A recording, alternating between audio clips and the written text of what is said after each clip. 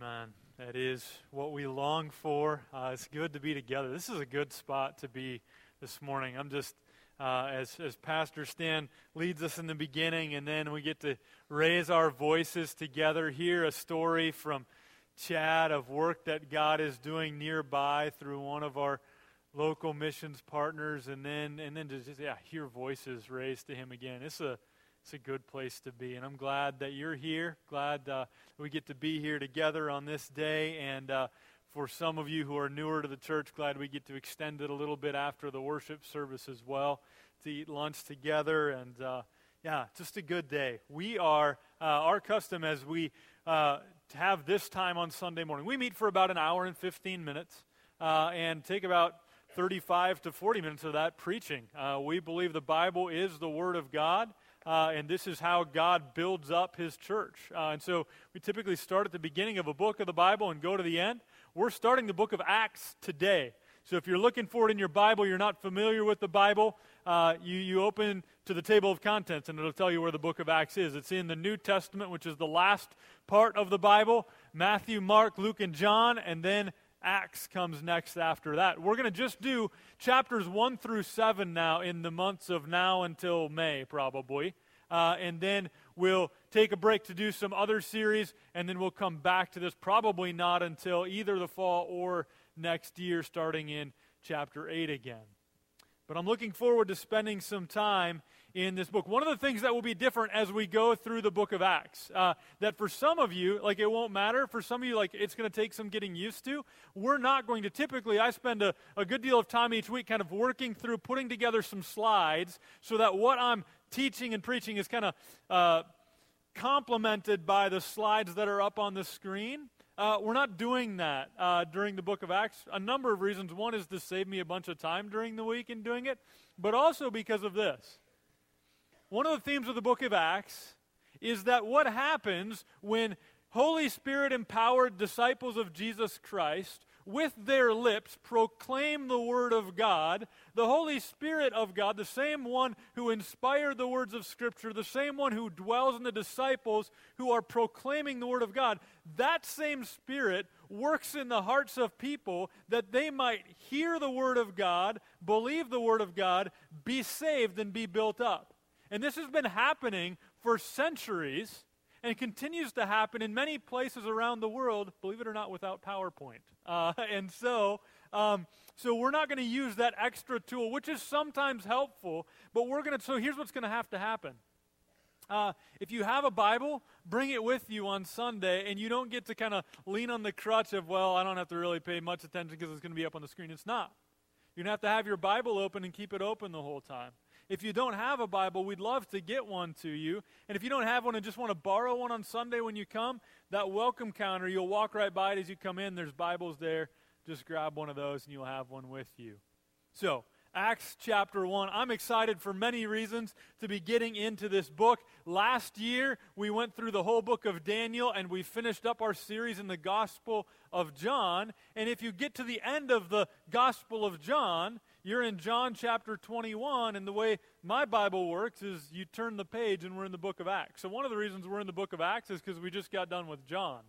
And in the book of John, we got to see, here's who Jesus is, and here's what Jesus did. And then the book of Acts really answers the question, and then what? And then what happened? What happens after Jesus comes and lives and dies and rises again and then ascends to heaven? Then what happens next? The book of Acts will help us with this, and I think will help us as a church to see how we're not just a social club of people who happen to like each other and have nothing else to do on Sunday morning, but that we're a group of people for whom Jesus has died and a group of people that have a mission together. We're part of the ongoing work of Jesus, and so I think the book of Acts is going to help us see how we fit into that. It's going to help us to see, here's what life looks like when the Holy Spirit, God Himself, comes to dwell in people.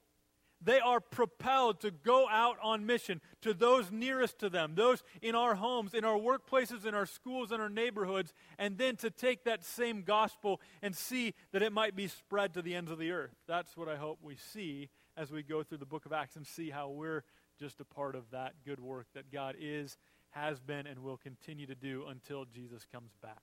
So, that's the goal. That's what we're doing.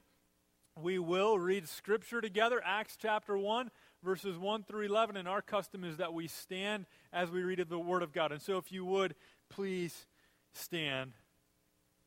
I'm going to pray, and then we'll read. Father, I just pray that your Spirit would be at work now in such a way in minds and hearts that could be racing in all sorts of different directions. Would you help us to get it together now for these moments that we might clearly hear your word, that we might believe your word, and then that we might apply and live out what your word has to say. We're hopeless on our own. We need you, Jesus, and so be at work now through the power of your Holy Spirit for your glory. In Jesus' name, amen. Let's hear God's word from Acts chapter 1. In the first book, O Theophilus, I have dealt with all that Jesus began to do and teach, until the day when he was taken up, after he had given commands through the Holy Spirit to the apostles whom he had chosen. He presented himself alive to them after his suffering by many proofs, appearing to them during 40 days and speaking about the kingdom of God.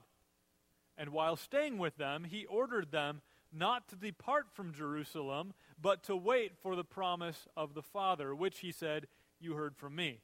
For John baptized with water, but you will be baptized with the Holy Spirit not many days from now. So, when they had come together, they asked him, Lord, will you at this time restore the kingdom to Israel? He said to them, it is not for you to know the times or seasons that the Father has fixed by his own authority, but you will receive power when the Holy Spirit has come upon you, and you will be my witnesses in Jerusalem and in all Judea and Samaria and to the end of the earth. And when he had said these things, as they were looking on, he was lifted up, and a cloud took him out of their sight. And while they were gazing into heaven as he went, behold, two men stood by them in white robes and said, Men of Galilee, why do you stand looking into heaven? This Jesus, who was taken up from you into heaven, will come in the same way as you saw him go into heaven. Amen. Come, Lord Jesus, and be seated. So in your bulletin, there is a lot. You probably noticed. In your bulletin, there's the connecting point that Pastor Stan mentioned. So grateful for those stories and hope that you take a chance to read those later.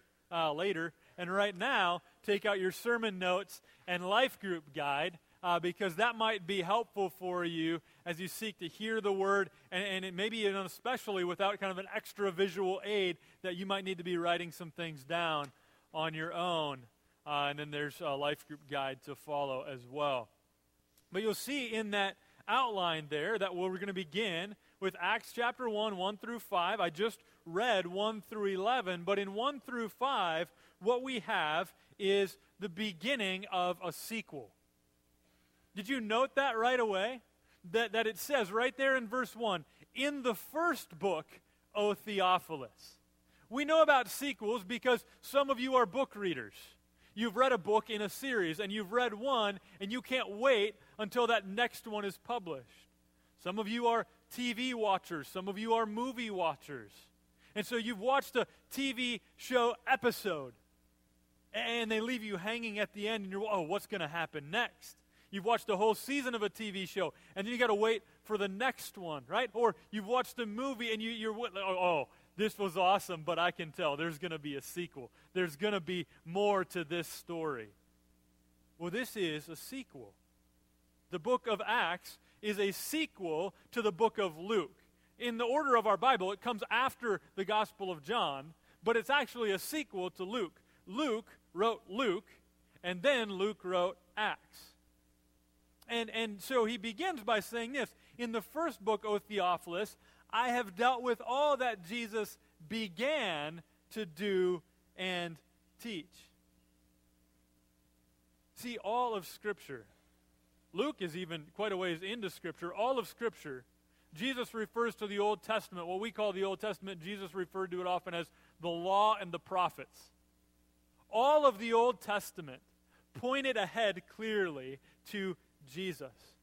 Even from Genesis chapter 3, where one would be born of the seed of the woman, the true and better Adam that we sang about earlier. This one would come and would take care of the curse that had come into the world through sin. And then one man, among all the men and women on the face of the earth, one man was chosen, this man Abraham. And so from him, this promise was given, and from him, and then a king many years later, David, and there would be a king in the line of David. There would be this priestly kind of role, and Jesus would come to be the priest. All of the Old Testament, the law and the prophets, pointed ahead to Jesus. And so, in many ways, the book of Luke, the first book, is like this climax of all that had come before it, all of it pointing ahead to Jesus, one big story that the Bible's telling. And in Luke, we get to hear the good news. The longest story or account of the birth of Jesus is in the Gospel of Luke. So we hear, here's how Jesus was born. Here's what it looked like while Jesus lived. Here's what it looked like to have a taste of the kingdom of God on earth. Jesus healing and doing all sorts of things while he was on earth. But then, Jesus, the main character, the one to whom everything points, in the Gospel of Luke, he's unfairly tried and put to death. He's buried in a tomb. And then, 3 days later, he's raised from the dead. And the book of Luke ends with some appearances that Jesus made with his disciples during this 40-day period before he ascended to heaven. And if you looked at the end of Luke, you would see that the end of Luke is the ascension of Jesus. And so what we have at the beginning of Acts is kind of a bit of a review. This happens when we look at sequels, doesn't it? That they look back to kind of a review and a reminder of here's what we saw up till this point that helps us get ready for what is to come. And Acts 1 through 11, is a beautiful introduction to this excellent book that Luke wrote, inspired, every word of it, by the Holy Spirit. And so, that's what we see in Acts 1 through 5. Here's what's happened up until now. Here's what's happened up until now. You have Jesus suffering. It says that in verse 3. He presented himself alive to them after his suffering. Jesus suffered and died, and then he presented himself alive to them. It tells us here in Acts 1, verse 3, that this happened over a period of 40 days, where Jesus would proclaim the kingdom of God to them. And he also told them, we're told in verse 4 and 5, that they are to wait in Jerusalem. They're going to have a mission that goes far beyond Jerusalem, but his instruction is, right now I want you to wait. And what are they waiting for? Look at it in verse 4 and 5. They're waiting for the promise of the Father, which is that in a few days they will be baptized with the Holy Spirit, immersed in the Holy Spirit. The Holy Spirit is God himself, who has always existed and has at times in history before this come to individual people at individual times for specific purposes. But the promise of Jesus to the disciples is there's a day coming when all of you are going to be immersed in, baptized in the Holy Spirit. And I want you to wait in Jerusalem until that time comes. This is what's happened up until now. And then this prompts in the disciples a question. The title of the sermon today is Now What? Because that's really what the disciples are wondering. So go ahead, and if you have your Bible still open, which I hope you do, look at verse 6. This question from the disciples, knowing that Jesus, whom they've been with for the last 3 years, is about to ascend into heaven, and they're supposed to wait until the Holy Spirit comes, they ask what sounds like a logical question for them. Remember, all of the disciples are Jewish. They are men of Israel. Okay? So they have a question based on what they've heard their whole life. They've heard prophecies from Isaiah and prophecies from Ezekiel about a future time when the kingdom would be restored to Israel. So they're wondering, is this it? Like, if you're going to leave now and you're supposed to be the king, doesn't this have to happen like right now? So, look at verse 6. Here's their question. So when they had come together, they asked him, Lord, will you at this time restore the kingdom to Israel? Is now the time? That's a logical question. They're wondering, well, now what? Is this the next phase in God's plan for all of human history. Is the next phase in God's plan. Jesus ascends, we wait for the Holy Spirit, but before that, doesn't the kingdom get restored to Israel? Isn't that what Jesus came to do? Isn't that what comes next? That's their question. And Jesus answers them, not by saying, well, that's not a good question. It's a logical question for them to ask. But Jesus has an answer that's going to ultimately redirect. That's the next point in your outline there. Going ahead, this is what it's going to look like. So look at verse 7. This is how Jesus answered. Remember, their question is, Lord, will you at this time restore the kingdom to Israel?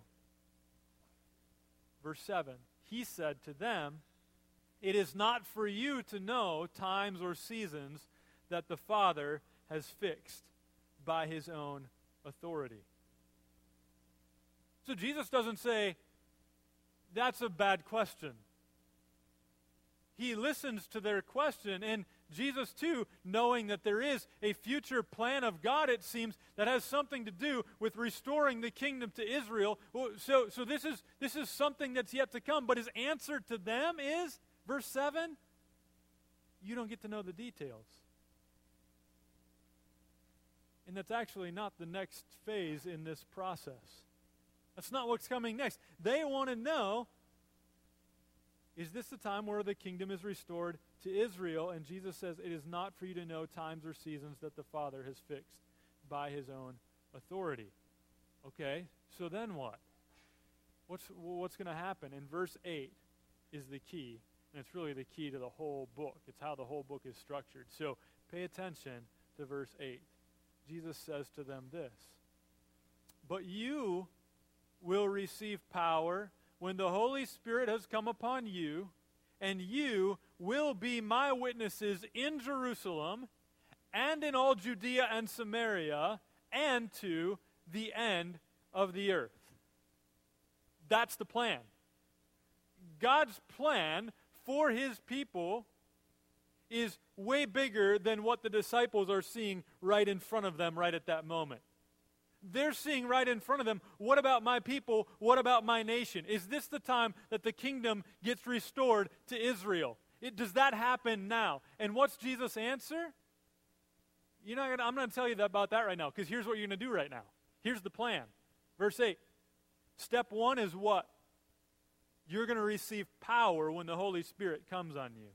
So that's step 1. In this big redemptive history plan, the big meta-narrative of Scripture, the next thing that's going to happen after Jesus ascends is that the Holy Spirit is going to come into the believers.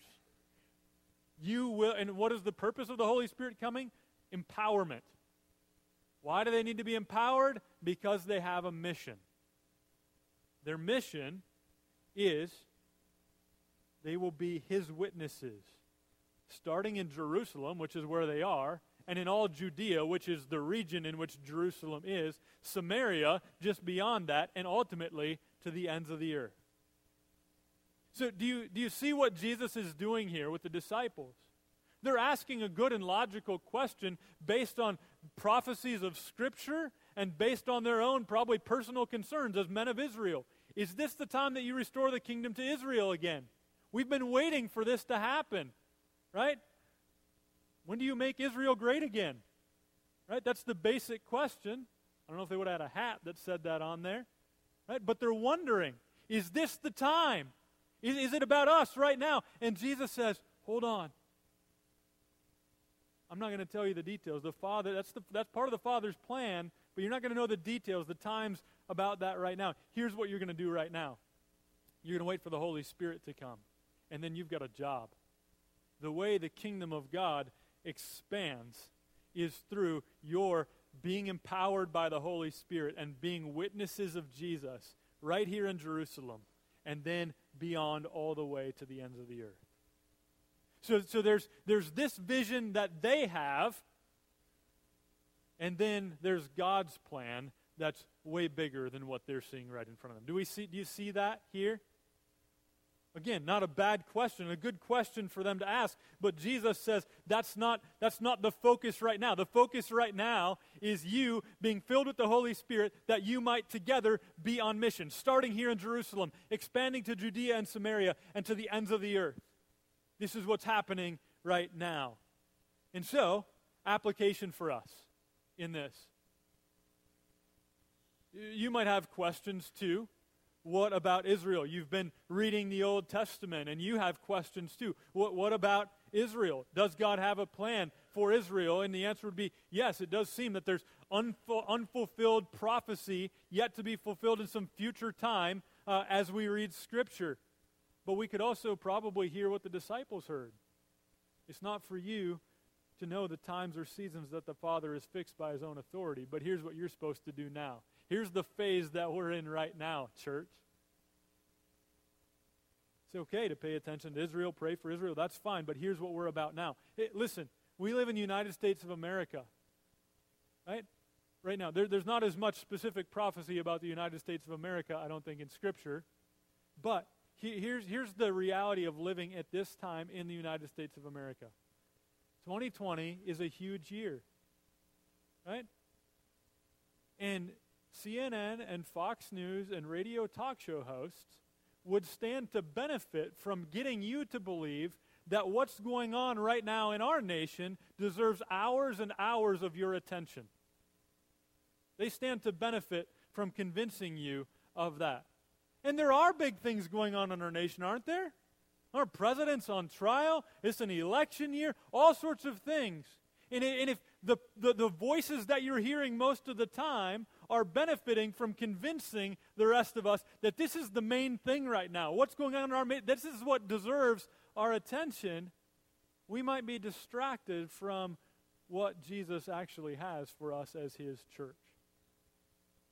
Should we be attentive, engaged, informed, and especially prayerful about what's going on in our nation? You bet we should. Do we know exactly how things are going to turn out? No. Does God have a plan? Yes. Is He going to let us know exactly what that is? No. Except for this. God's plan is that through His Holy Spirit-empowered disciples, that the gospel of Jesus Christ would go out from where we're at all the way to the ends of the earth. This is God's plan. This is what we know for sure. And so this is the kind of mission that needs our attention more than anything else. So, we all have a mission right here where God has planted us, but we're also part of a mission that God has, that the gospel would go to the ends of the earth. So, one of the things that we do as a church, that as you give your offering, which we just did a little bit ago, we decide ahead of time, here's the amount of money that we will give directly. It's given to us, and we will use it directly for our missions partners, locally and globally, making disciples around the world. So Chad's sharing about juvenile justice ministry at the State Training School. That's one of our missions partners. So all in all, it's just under 20% of our budget goes immediately to our local and global missions partners. So this is a commitment that we've long had as a church. But it's also a reason, because of this command in Acts 1:8, that this gospel is to go to the ends of the earth. We recognize that many of you have a job and a family and a calling to live in Iowa Falls. And God needs people who follow Him and are His witnesses living in Iowa Falls. While at the same time, we need to have our eyes open to the work that God is doing in the ends of the earth. And so, from time to time, our church sends groups of people out on short-term mission trips. Okay? This helps us to have our eyes open to work that God is doing around the globe. Not everybody's called to do that. We've kind of adopted sort of like this 3-year rotation in our church, where 1 year we'll send out a short-term team right here locally to do some things, the next year more regionally, and then the third year more internationally, kind of like a Jerusalem, Judea, Samaria, ends of the earth kind of rotation that we do. Most of us in the church have not gone to the ends of the earth. But occasionally, and what we've done more and more recently, is we've asked our missions partners serving in the ends of the earth, working on the ground day after day, we've asked them, we don't want to tell you, hey, we got a team of 20 people who want to come and kind of descend on you and basically interrupt the work that God's giving you to do and expect that you're going to kind of take care of us. Well, that's not a super effective way of doing it. So what we've done recently is we've said, can we be of help? Beyond sending you money and praying for you, are there other ways that our church family could partner with you well? And so, quick note here from the missions committee. When we asked our Reach Global missionary in Bucharest, Romania, Mandy Roger was a part of our church for probably 3 years, maybe 5, 6 years ago. She's now been, I think, 3 or 4 years in Bucharest, Romania. So sent out from this church. So she's one of our missions partners. We asked her, we've never sent a group over there. We asked her, what would be helpful? Not here's what we got, deal with it, but what would be helpful to you? And here's what she said. I'm not ready for a large team yet. But what you could send me, which would be extremely helpful, is a small team of adults. Maybe 2 couples or a couple and 1 additional person who could do 2 things. 1, minister to members of my team. So Mandy, among the other responsibilities she has there in Romania, is she is a part of a team of, I think, 12 people that are all missionaries, not originally from Romania, but a part of this team seeking to be a gospel witness in this place. So here's what she says. Minister to members of my team, especially moms with small children who feel disconnected from their own culture and not fully a part of the ministry here. Okay? You that are stay-at-home moms sometimes feel isolated. Imagine being a stay-at-home mom halfway around the world, separated from all of your, right? So this is what some of them are dealing with. So she said, I need some people who can minister to them. Number 2, I need people that would learn more about what I do here. My ministry to orphans and disabled children and young adults, and to be articulate spokespeople and ambassadors back to your church to help explain what our ministry here is all about. This would be helpful for Mandy, and this would be good for us. And so, as members of the mission committee prayed and considered who those people might be, people who would be well equipped to do the things that Mandy asked, Mark is the head of our missions committee, felt compelled to ask 3 people, Pastor Stan Johnson, Chris Johnson, and Stacy Drew. They all said yes. And a trip is planned for March 11th, which is soon. The plan is to spend several days with Mandy in Bucharest, Romania, and then, because our other missions partners, Ed and Mindy Tarleton, are not very far away in Budapest, Hungary, they're going to go and spend the last couple days of their trip there before returning back home. So about 2 weeks altogether. For us sitting here in Iowa Falls, Iowa, Romania feels like the ends of the earth. And church, here's what the mission committee is asking from you. Plane tickets to do mission work in Bucharest, Romania cost a lot more than plane tickets to vacation in Cozumel or Cancun, probably because they're worth a lot more. We're estimating the total cost of the trip to be between $5,000 and $6,000. Not all of us are going to go to the ends of the earth. Not all of Jesus' disciples, even the ones he was addressing in Acts 1:8, would go very far beyond Jerusalem. But some would. We believe the church, the body of Christ, is called to carry out that command. That's pretty clear. This is an opportunity for us to participate in Jesus' command to be his witnesses to the ends of the earth. So, please consider if this is something that God is calling you to do. In your bulletin, there's an announcement about this. Anytime between now and the end of February, you could make an additional gift by just writing out a check, putting it in the offering plate, and putting in the memo line, Romania trip, or we're also going to take a special offering for that on February 16th. And so pray about what might God lead you to give. And so that might be for some of you, and I'm thinking kids included. Like a lot of you kids, your mom, and like you went home and said, like, Mom, can I go to Romania? Like, no, you can't, right? But sometimes, like, you get money for stuff. This would be a great thing for you to say, like, even if it's like $2 or $3, what a great thing for you to participate in, right? Adults, you might have more than $2 or $3 that you can give. You can say, wow, I can't go, but I want to do what I can to make sure that these people who have already gone to the ends of the earth and are ministering in a tough place there, that they can be encouraged as we send a team of 3 from our church. And so maybe you can participate in that way. Maybe it's coming to the meeting after the worship service next week down there to hear more about how we can partner in a much more local way with what Chad is doing here.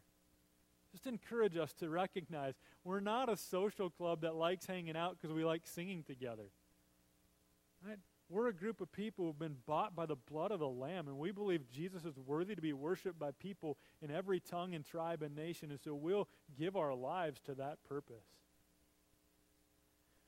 All right, I'm looking at the clock. I'm looking at the passage. We've got 3 verses left. Last point is this. It is going up and coming down again. Going up and coming down again. We have 3 more verses as we're going to advance the storyline. Here's what Jesus has made clear before the book of Acts. We read it a little bit in verses 4 and 5.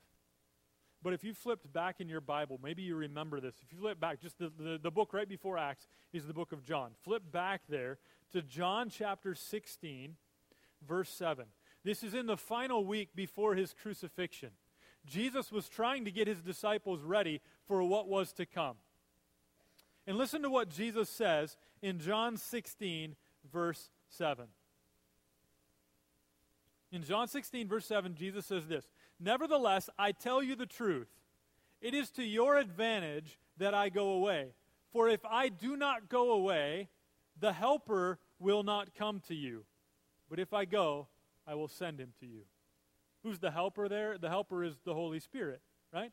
And so Jesus is saying, to his disciples who don't want him to go, they can't imagine. They've just tripped and stumbled and put their feet in their mouth time and time again while he was with them, and now they know they're going to have a mission, and he's going to leave? How are we supposed to do this? And Jesus comforts them by telling them, it's better for you if I go. Because then the Holy Spirit, the Helper, is going to come and be with you.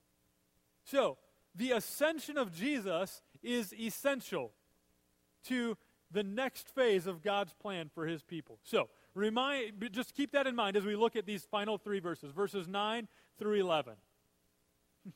Verse 9, "And when he had said these things, as they were looking on, he was lifted up, and a cloud took him out of their sight." That's it.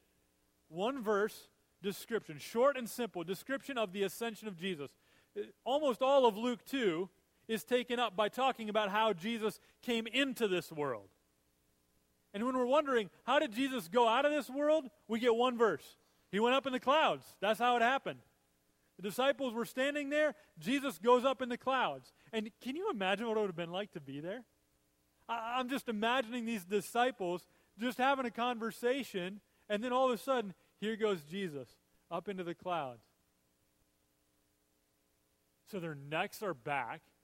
Their mouths are probably wide open, probably not saying a word. And then here's what happens, verse 10. "And while they were gazing into heaven, as he went, behold, 2 men stood by them in white robes and said, 'Men of Galilee, why do you stand looking into heaven? This Jesus who was taken up from you into heaven will come in the same way as you saw him go into heaven.'" Okay? And again, not very many details given there. The reality is this needed to happen. Jesus ascends, and the reality is he's going to come back in the same way. Well, you had all sorts of questions, and so do I, about how that's going to happen. Disciples probably had all sorts of questions, but what is the message to them? Wait here. The Holy Spirit's going to come, and then I've got a mission for you. Be about that. That's what you need to be about. And so that's the message I think we need to hear as a church as well. So application of this is a great introduction to this book. I'm not saying this sermon was a great introduction. I'm saying what Luke wrote. Great introduction to this book. And I'm looking forward to going through it together. The stage is now set. Here's the big idea of the book. The big idea of the book is this. Jesus' work will continue through Holy Spirit-empowered disciples who proclaim the gospel of Jesus from Jerusalem eventually to the ends of the earth. It would have been awesome to be there and see all of this. That would have been great. But we live at a great time in history when at the moment of our conversion, for all of us who believe in Jesus, at the moment of our conversion, that same Holy Spirit who the disciples were supposed to wait in Jerusalem for, we don't have to wait. The Holy Spirit comes to dwell immediately in all who put their faith in Jesus. And we're called to that same mission. We're still in this in-between time. What are the disciples supposed to do between the ascension and return of Jesus? Same thing that we're supposed to do. We're living in that same time. Between the ascension and return of Jesus, what are we to be about, church? We're to be about being witnesses for Jesus, right where we're at, and even to the ends of the earth. This is what we're called to. Now, I would say this, though. This is the call and the command for those who believe the gospel. But that's the first step, believing the gospel. We hear elements of this. Certainly, we see it clearly in the book of Luke, but we even see it here. Jesus suffered. Jesus appeared to his disciples. Jesus ascended to heaven. All of these things are essential. What you need to know, if you're coming in here this morning curious about Jesus, maybe having some religious background, but not yet ever having been given new life in Christ, because you have not yet acknowledged that you're a sinner. You're one of the ones for whom Jesus came. That Jesus came to save sinners. People who thought that we were doing a better job of being king than Jesus. People who thought we got to call the shots and we got to make the standards. And the reality is we can't even live up to our own standards, let alone God's standards. And God knows this. He knows that we are not able to save ourselves through law-keeping and good work doing and religious activity. So he sends Jesus, who lives a perfect life and dies in our place for our sins. Is raised from the dead with victory over sin and death. We see that here in Acts, and we see that in the book of Luke, and hopefully you hear that clearly, and your response is, that's what I need more than anything else. I need to repent of my sin and put my faith in Jesus, living with him as king. If that's what you need to do today, then when there's a time for people to be praying with people at the end of the worship service, come and tell those people, this is what I need today. I need Jesus as Savior and Lord. And for those of us who do trust Jesus as Lord and Savior, then we've got a job to do, don't we? What Jesus said in Matthew 24:14 was this.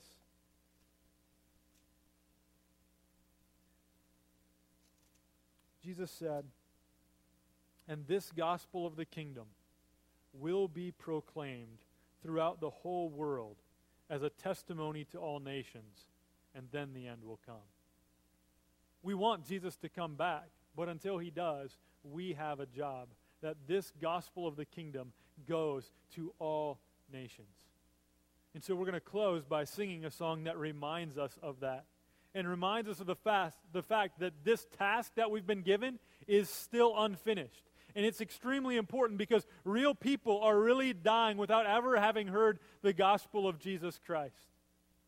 And so we are facing a task unfinished, but we're not facing a task that makes us feel helpless. We have hope because of who Jesus is and because of the Holy Spirit who dwells in us. Yes, it drives us to our knees because it's way bigger than our vision.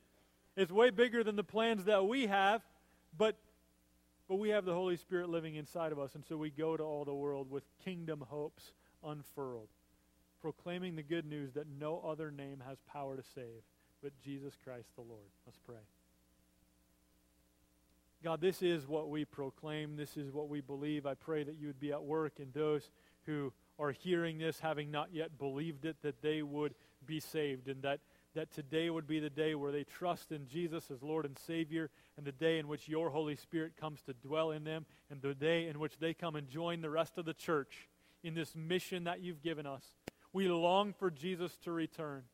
We'd love to know some details of the when and the how and all of that stuff, but I thank you that you make it clear to us what our role is right now as your people, that we would be people who would be making disciples by proclaiming the gospel, by being your witnesses, telling people of your life and your death and your resurrection and what that means for them.